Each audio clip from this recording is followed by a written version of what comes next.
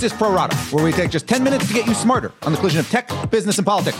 Sponsored by Bridge Bank. Be bold, venture wisely. I'm Dan Primack. On today's show, a bipartisan push to investigate Google's search results and how our political differences affect our views on coronavirus. But first, challenging AOC. One of the biggest stunners of the 2018 off-year election cycle was the success of Alexandria Ocasio-Cortez, who used her social media skills and progressive politics to knock off veteran Democrat and Pelosi pal Joseph Crowley. Since then, AOC has become one of the Democratic Party's highest-profile congresspeople, let alone freshmen, and the leading force behind what's known as the Green New Deal. Now, it's almost impossible to imagine AOC losing this November to a Republican, but she did recently get a notable challenger in the Democratic primary, MCC, or Michelle Caruso Cabrera, a longtime anchor with business cable network CNBC. What's perhaps most interesting about Cabrera is that while she shares AOC's working class roots, she has a very, very different economic philosophy. More Reagan than Bernie Sanders,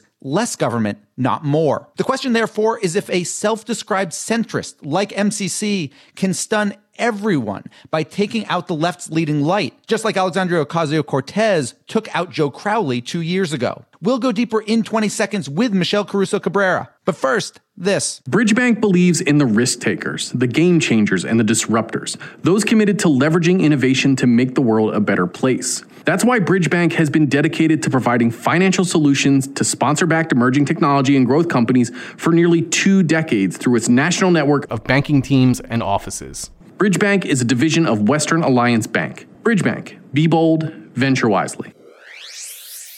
We're joined now by Michelle Caruso Cabrera, candidate for New York's 14th Congressional District. So, Michelle, let's just start with a little bit of background here. Have you always, in your mind, toyed with the idea of running for public office? And if not, why now? No, actually, it was a new idea to me in the last couple of years. And I did it because I am the daughter and the granddaughter of immigrants. And I've lived the American dream. I believe in it. And so do the people living in the Bronx and Queens. And I saw that they were being robbed. They have a representative that doesn't care about them. She's never here. She's taping TV shows in Hollywood. She's campaigning for candidates in other parts of the country that have nothing to do with her district. The people here are paying her salary of more than $170,000, an income level they're likely never going to see in their entire lives. And they need someone who cares about them.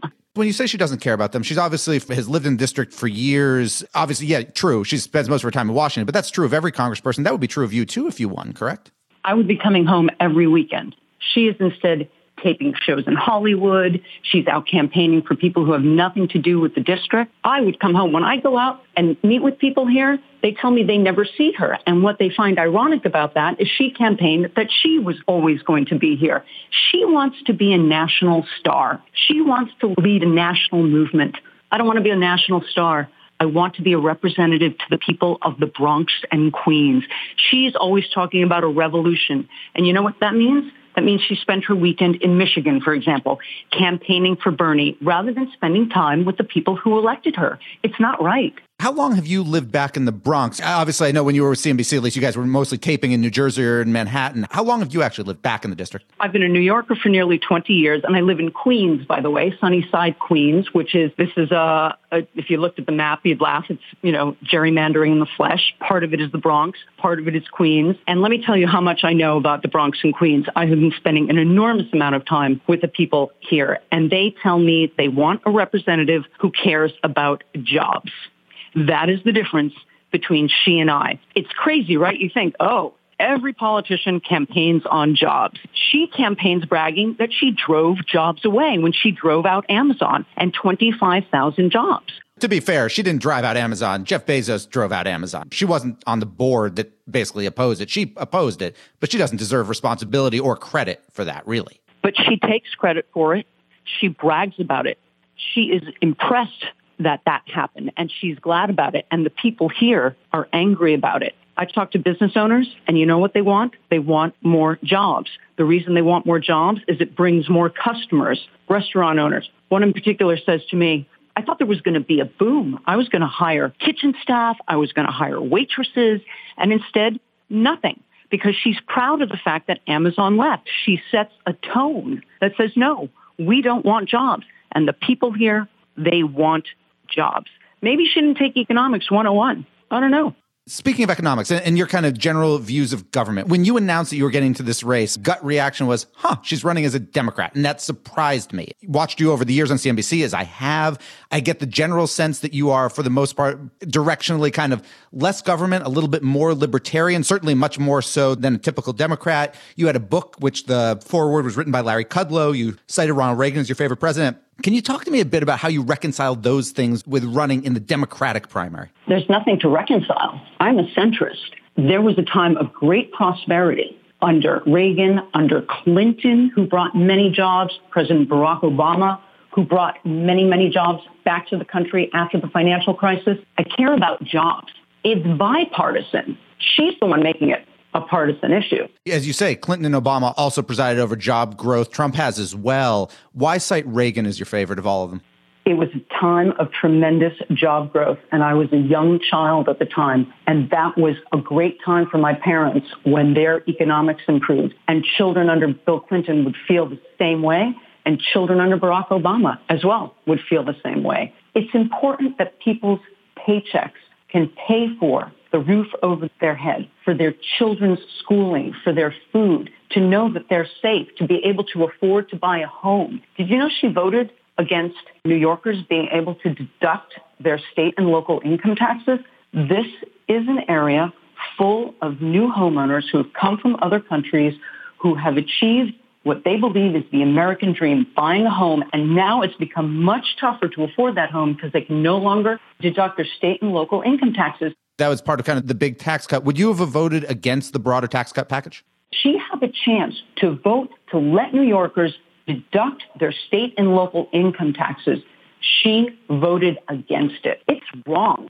Did you support or oppose the Trump tax cut package, which was for both corporations and individuals, but that was where the SALT exemption disappeared in the first place? Would you have voted against that, were you in Congress? I wouldn't vote to raise taxes on New Yorkers ever, and that's what happened with that vote. New Yorkers are getting crushed by taxes, and that vote hurt them. When you think about the district and the politics of the district, do you believe you can get the votes of those who supported Alexandria Ocasio-Cortez, specifically when you think about a lot of what she talked about, for example, Medicare for all, et cetera?